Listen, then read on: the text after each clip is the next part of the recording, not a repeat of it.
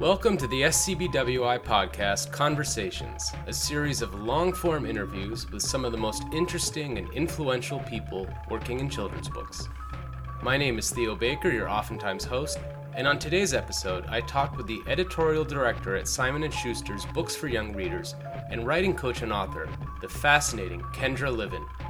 I recorded this interview in February of 2020, and Kendra and I took a deep inner dive into the writer's journey.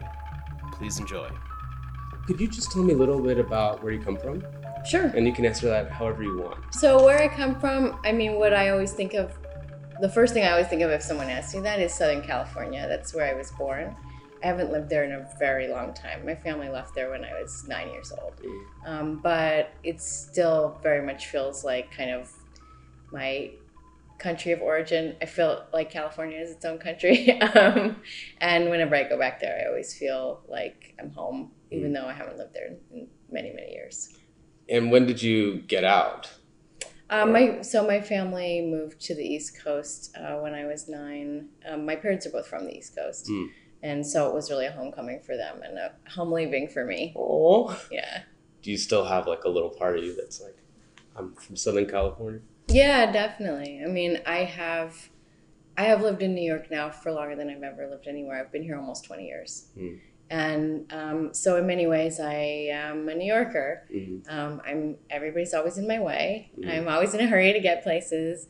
I am very impatient when someone's making a sandwich for me very slowly. All the kind of things that make you a New Yorker. But there's definitely a part of me that's like, that's not me. That's sort of like who I've become, but I don't know if that's me. Oh, you have like imposter. Yeah. So you're just like, there's a part of me that's very casual and laid back. Yes. Yeah, definitely. And you're watching yourself at all points like, oh. Yeah. Like which is the real Kendra kind of, And I think we all have kind of like, those bifurcations in our personalities and those parts of us that feel sort of fractured, for lots of different reasons.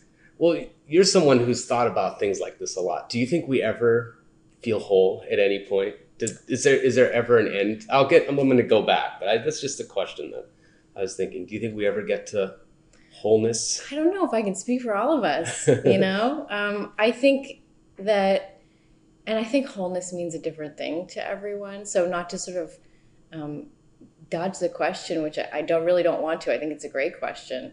But I don't know how I could answer that for anyone other than myself. And even for myself, like, do I ever get to wholeness? Like, gosh, I have no idea. I don't even know if I know what it looks like. I don't know if I'd recognize it when I saw it, I think sometimes we look back at times in our lives and see a wholeness that we didn't see at that time. Right, that kind of golden age. You're like, if I could only get back to there. Right. And when you were there, it was like, this is terrible. Yeah. Yeah. So, maybe the whole concept of wholeness is a construct and is something that we overlay with memory, along with nostalgia, along with like all the other things that we overlay with memory.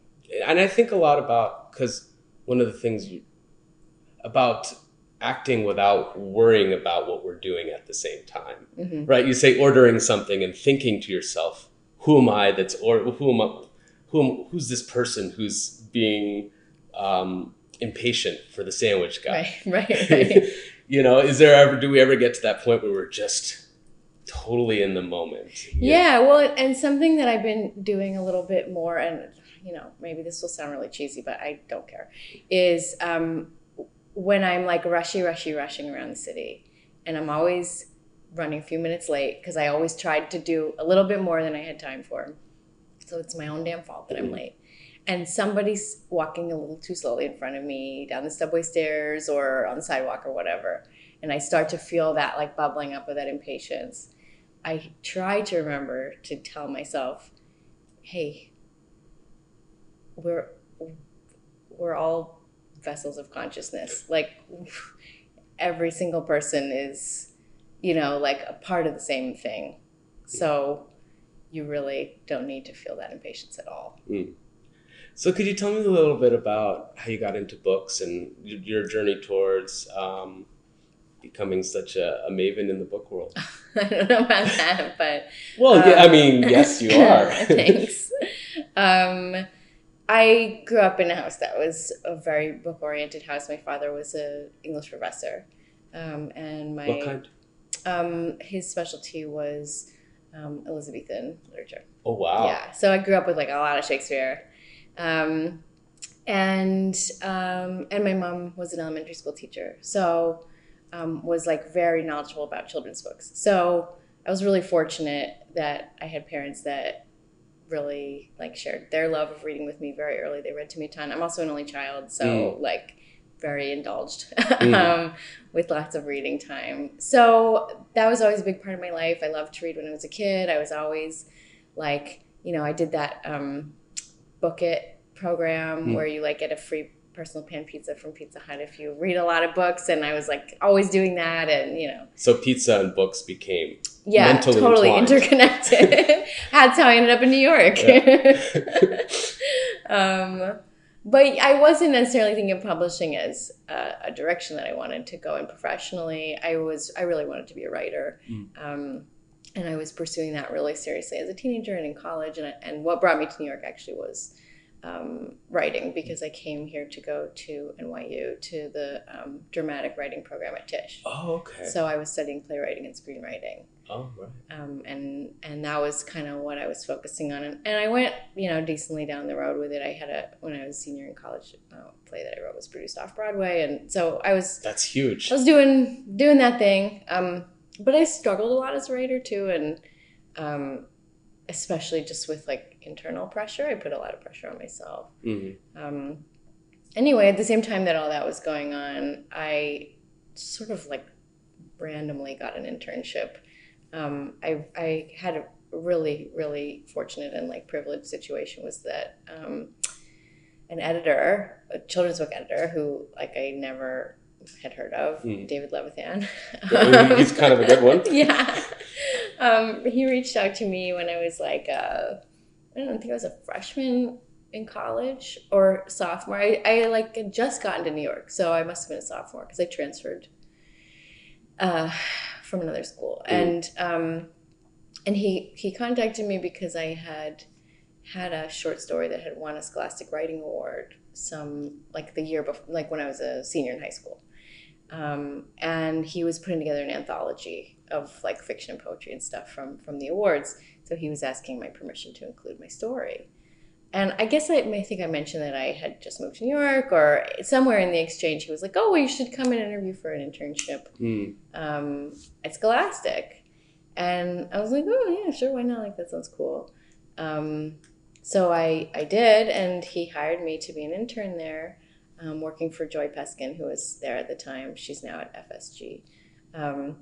And she, from like day one, was the most incredible mentor and just taught me so much and really kind of introduced me to the world of children's books and publishing. And just like, I mean, I was so lucky to have her as an entry point. And I mean, she's still one of my dearest friends. And so that's when I kind of discovered like books as a career. Like, oh, this is actually something that I could do professionally. Well, you mentioned the way you kind of tell it, you're like, well, this was a lucky thing. But actually, you were you were planting the seeds yourself by writing a short story and then sending it out, and then like that's a huge step, and then having it acknowledged. And most people, that's a huge sequence of events. Yeah. Most people stop around one or two. Well, I emphasize the fortunate aspect of it, less to downplay my own kind of role in it and more just to really acknowledge that the opportunity to put your work out there in that way when you're a teenager is a real privilege. I mean, I had teachers who helped me. I had the funds, you have to like pay money to apply to those things from what I recall. I don't know, it was a long time ago. But $25. I mean, it's not a lot for some people, but it is a lot for some people. Yeah. So I don't know, especially in this time in publishing when I think there's so much push to change the barriers to entry. It's just important to me to acknowledge that, because I think there are a lot of people in publishing who are who kind of like lucked into it in some way. Not that those people are not smart and talented and deserving of all the accolades that they've gotten, but just that there is an aspect of luck to it. Right. You know? Yeah. No, absolutely. And that there were, like you said, that there were people around you who kind of said, this is something one can do. Yeah. Like, yeah. I think so many people don't even know that's available to you. You can write something and send it out. And maybe someone will read it. Like that's, that's shocking to some people, I suppose. And so tell me about, and that moved, were you at Viking originally? Did that move into Viking when you were there? Or? So I interned at Scholastic all through college. So for like 3 years. Yeah.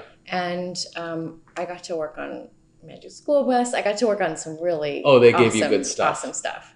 And I got to work with Joy for a long time until she left to go to Viking. And then I worked with Kristen Earhart, who is also just like a gem. She's a wonderful person. And so I got to meet some incredible people and really kind of get to know this. And that was a trade paperback group. So I really got to know kind of the paperback business a little bit. Then after I graduated from college and had a few weird jobs, I got a job in Scholastic book clubs. And I was an assistant in the book clubs. And that was my first full-time publishing job.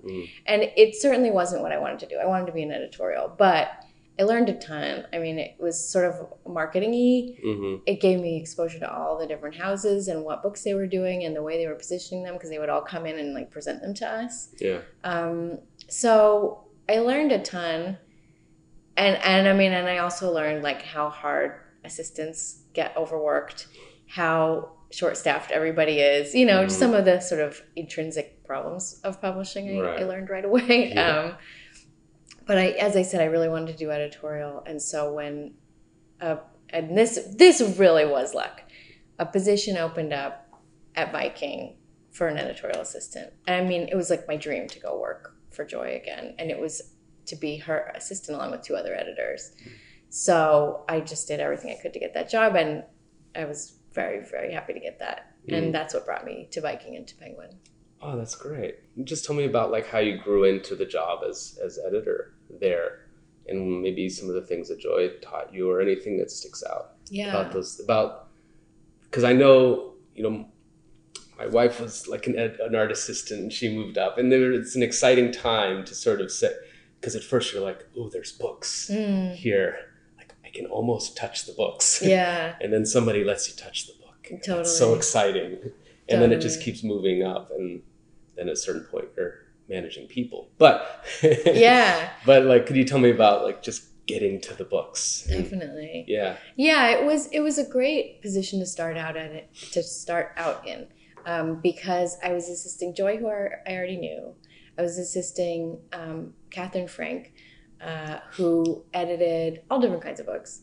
And I was also assisting Tracy Gates, who is really like best known for picture books. But she also was doing all kinds of books. So they were 3 very different personalities. They were 3 very different lists. But they were all part of Viking. And so I got to learn so much from all 3 of them. And it also was sort of, I don't know, in some ways it was another time in publishing, or maybe just we were particularly protected in Viking by Regina Hayes, who was the publisher. I wasn't overworked in that assistant job. I really had the time to consider the submissions that all 3 of them got, to kind of shadow them on a lot of their work.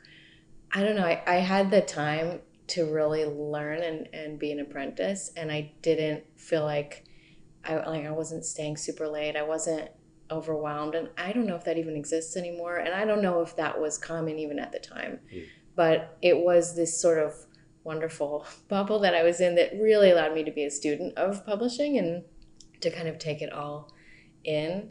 And then the other thing I would say about that is that Regina Hayes was the publisher of Viking for,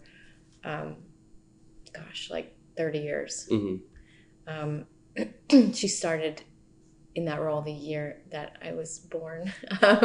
And she's just a real like icon in children's books. Yeah. I mean, she edited Roll of Thunder, Hear My Cry. She's incredible. And so I got to learn a lot from her as well. And her approach when she was the publisher was very much like she would hold you off and hold you off and hold you off and hold you off until she was really sure that you were ready to edit. And then all of a sudden she would totally let go. So the first book that I edited, she made me do every single round of edits with her. Like I had to show her every single round of edits and she would make comments. She was extremely hands-on.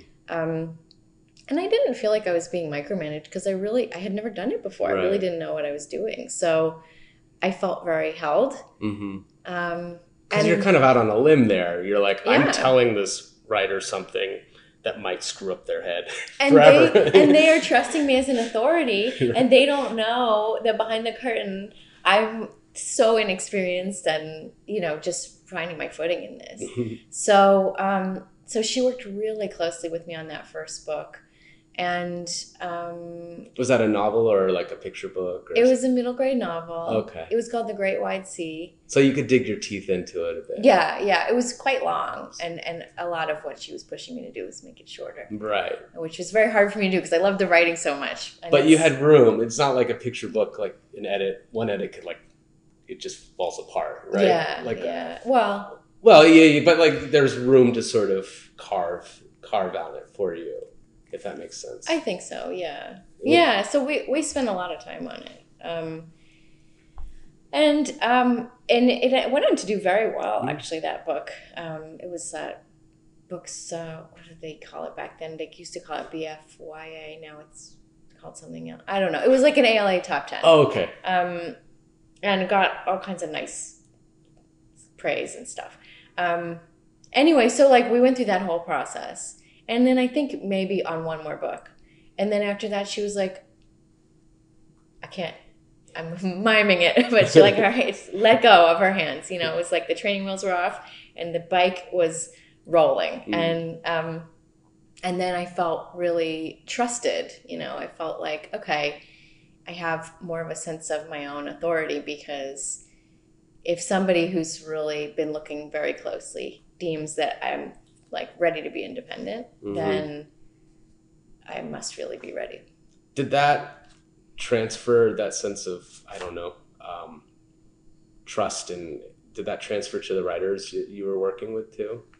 If that makes sense. You'd have to ask them. I hope so. Because I want to get into your books too. The book that you've written, You're Your Own Hero, and that's really interesting to me, that tract of your career. Oh, cool. And I'd love to get into that as well. So maybe could you tell me about just how your editing career kind of also that track of your life, because Kendra's also the author and a certified life coach of You Are Your Own Hero. And it's actually called The Hero Is You. So you might want to do that one over. You're right. I know. You're absolutely correct. I apologize. That's okay. Could you kind of tell us about how you? I'm just curious to hear how those two threads of your career kind of emerged or came together, or just can you just walk us up through there? Yeah, sure. So I became a life coach actually pretty early in my publishing career. Now that I look back on it, I had been working at Viking for 2 years, really not that long. And I think I was an assistant editor. And so I was still assisting 3 editors. And I liked my work just fine. I mean, it was really interesting. But I had a little bit of a feeling of is this all there is to life? Because a lot of what I was doing was check requests and contract paperwork. And, I wasn't really editing books yet. And so I didn't have a deep fulfillment in my work. And I had always sort of thought I might become a therapist. And so I was sort of thinking about that.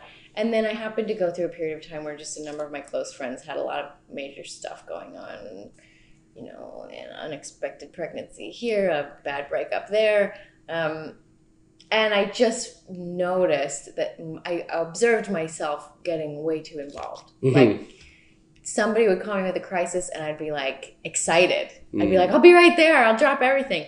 And just sort of noticing that about myself, I was like, this doesn't seem super healthy. And I wonder if there's a better way to channel this impulse, Well, you felt like you're like, I'm good at this. You got this internal sense. But I think, maybe, but I think even more what I sensed was like, I like this. Mm-hmm. And I didn't want to be feeling happy that a friend of mine was having a problem. That didn't seem very good.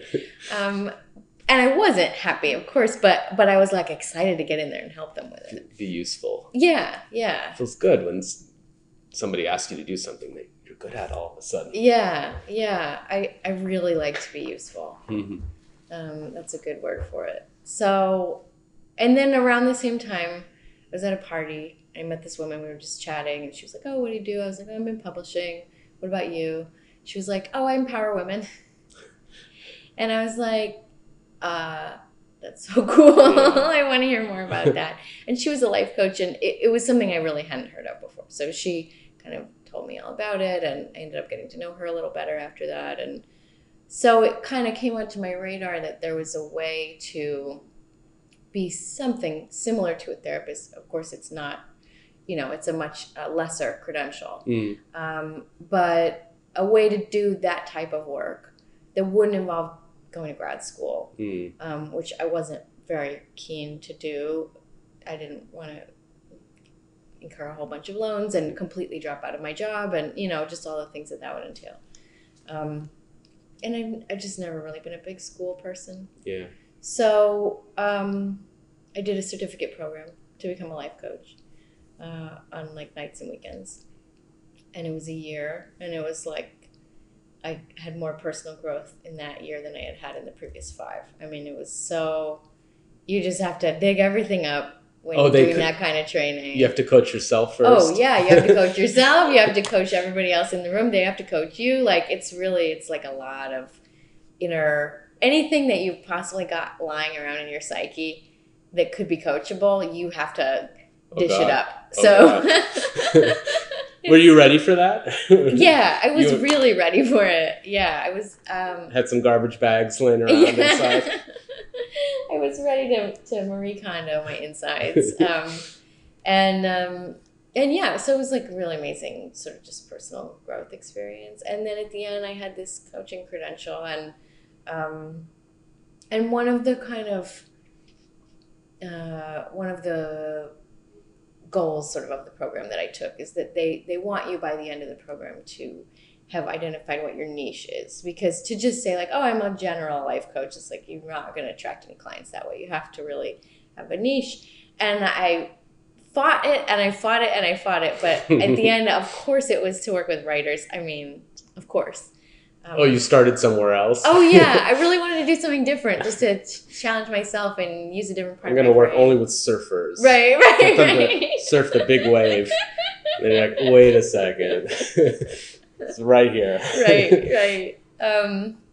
Yeah, it was right in front of my face, and it just made sense. So I sort of thought I might make that my full-time job, hang out a shingle, and all this happened. I've got my credential in 2008. Okay. So within a few months, the economy just, went to hell, and I was lucky to have a job. Yeah. And I got promoted to associate editor, and that's when I started actually getting to acquire.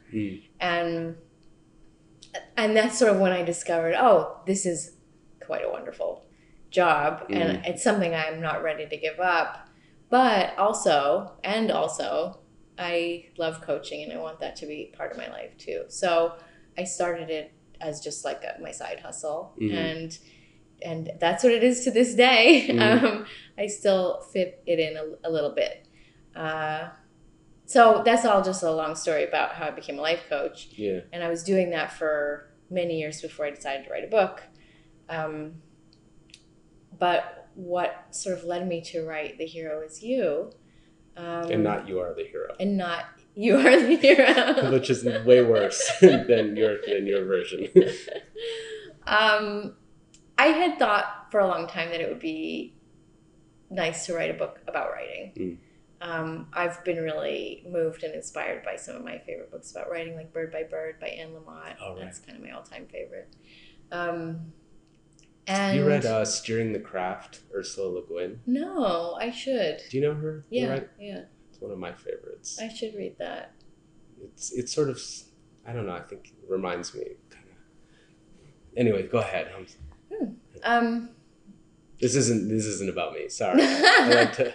No, I'm always looking for recommendations for good craft books because people ask me for recommendations for them, and I'm like, all mine are from like when I was in high school, so they're old and they're pretty white, and a lot of them by men, and like I'd love to have a more interesting and diverse like list of books to recommend.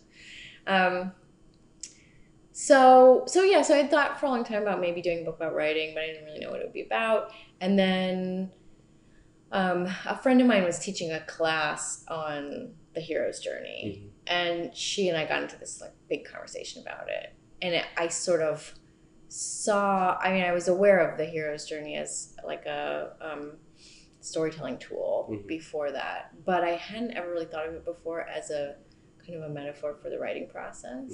And that when you are a writer or any kind of creative artist, you are kind of going on this hero's journey of your process. And that a lot of aspects of the hero's journey, sort of the more I thought about it, really parallel the different kind of emotional experiences that you go through in the process of creating a work of art.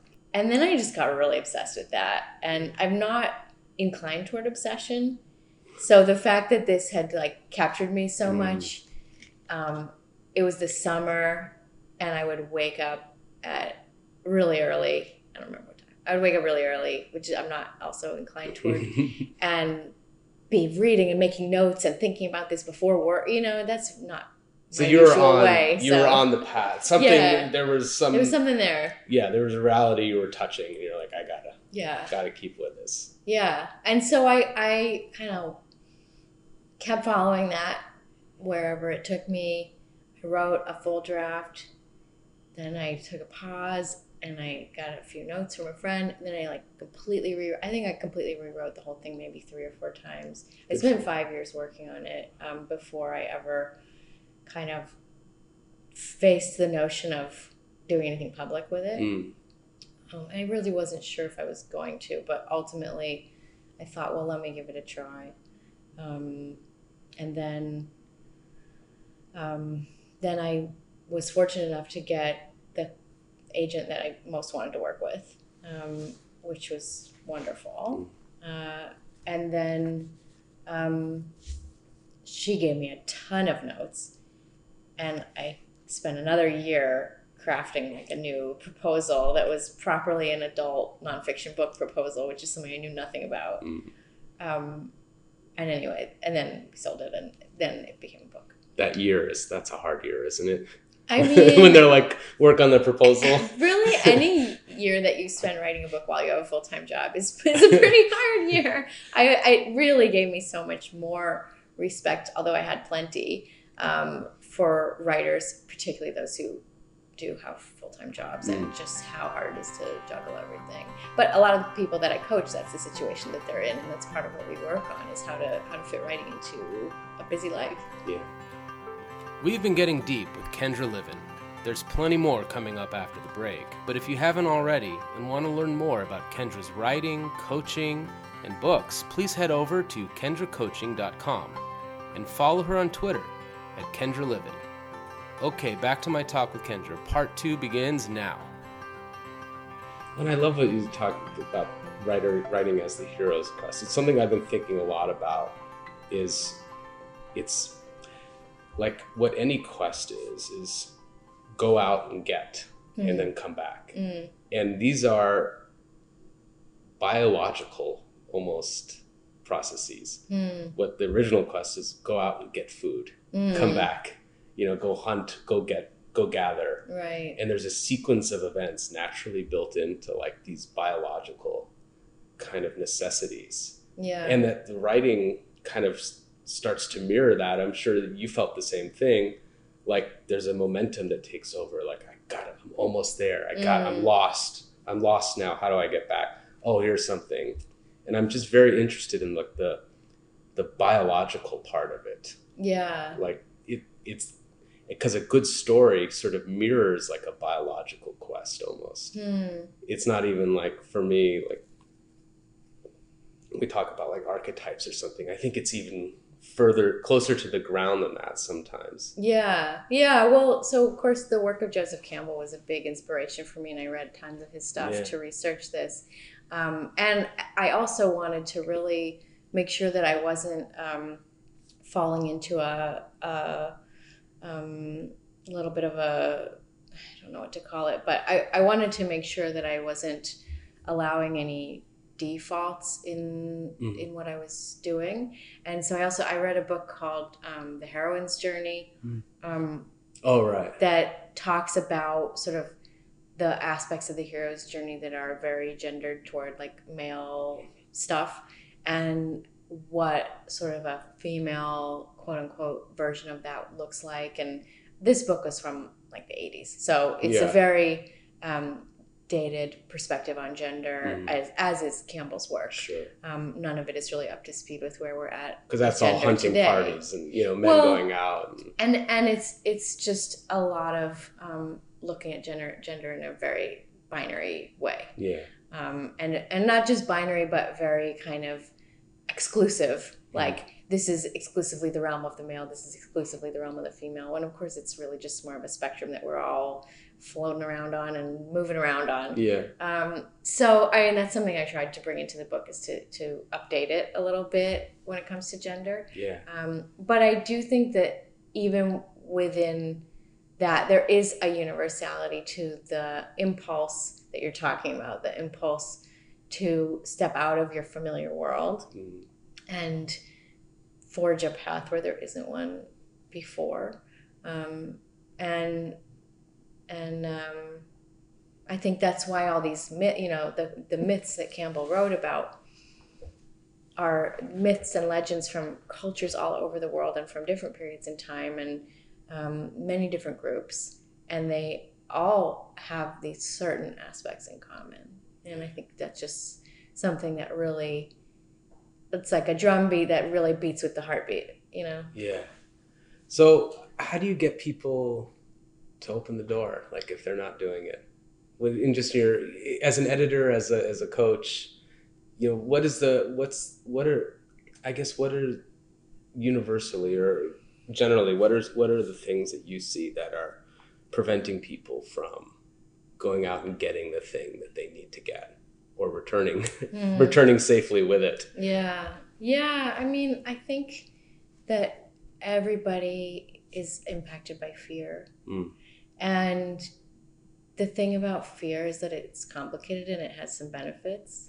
You're sort of talking about like evolutionarily, fear was incredibly valuable.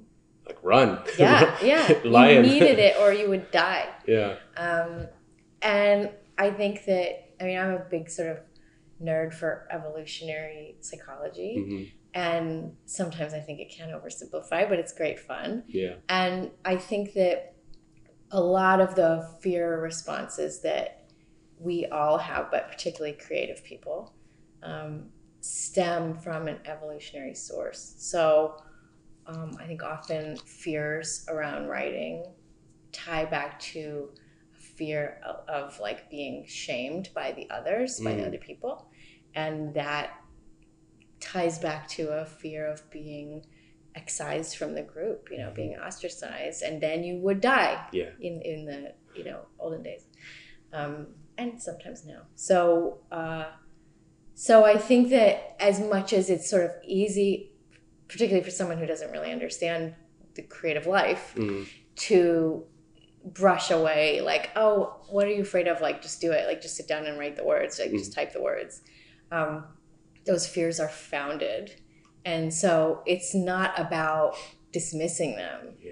It's about like, how do we learn to live with them, and how do we learn to make them work for us? Absolutely. Because you look outside and you see a squirrel And the squirrel's whole program is there's a dog that comes, fear, run up the tree. Right. And we still have that little squirrel Yeah, in us. Absolutely. That's dictating so much of what we do. Absolutely. And I love what you're saying, that because I can think to myself, fear really isn't valid for me as a person anymore in 2020. Like, boy, I think it's really valid in 2020. well, it's okay. We said we wouldn't get into political stuff, but I will say that. Politics aside, all right. My personal extermination is not in jeopardy most days. Mm-hmm. Like if I'm walking down the street, or God forbid, putting a fresh piece of paper into a typewriter. Well, I mean, in that I would just point out, like, is quite a privilege, and even in 2020, there are many people for whom that's not the case. Yeah. No, what I'm saying is, like, for me, as a well situated person in this world, like, I can think to myself, there's nothing to be afraid of. Right. And that sort of minimizes this inborn thing that we all share, which is fear all the time. And I love what you're saying, that instead of saying, well, just don't ignore the fear, it's not real. Say, okay, it's there, but how do you deal with it? Yeah. How do you live with it? Yeah, and that's so much of functioning in life, is not trying to dismiss the things that seem to stand in our way, but how do we learn to live with them and kind of negotiate with them. Yeah, no, it's like the Buddhist thing. Like when you meditate, you get the demons on the side. Do you pay attention to the demons? You don't follow them, right? But they're there. Right. You say, okay, there's the demon. Right. But you're not going to come in. Right. But you're still there. Right. Totally. Is there anything that you'd like to say? Do you still, now you're pretty top of the food chain. Are you still working with new writers and new people, like first-time people? Yes. Yeah. I'm always happy to find a wonderful debut author that I can work with, and I love editing. I mean, I do have a different balance of my time now that I'm managing a bigger team, and I'm lucky that I love managing. I mean, it's really one of my very favorite parts of my job. But I couldn't stop editing. I mean, A, they wouldn't let me, but B, I don't want to. I love working with authors, and yeah, I'm always happy to find a new voice. I mean, that's so exciting. What editor isn't excited about that? Is there anything that you would say to people who are close to finding that new voice that they're developing, that to help them push them over the edge, so that someone like you will look at it and say, "Oh, this is a new voice that I'm excited about"? Or I know that's a hard general question. Yeah, it's hard to answer generally. I mean, I always try to sort of be inspirational or whatever. It's kind of like my brand, but I don't know. I mean, I think, well, I'm doing a workshop this weekend on the story that only you can tell.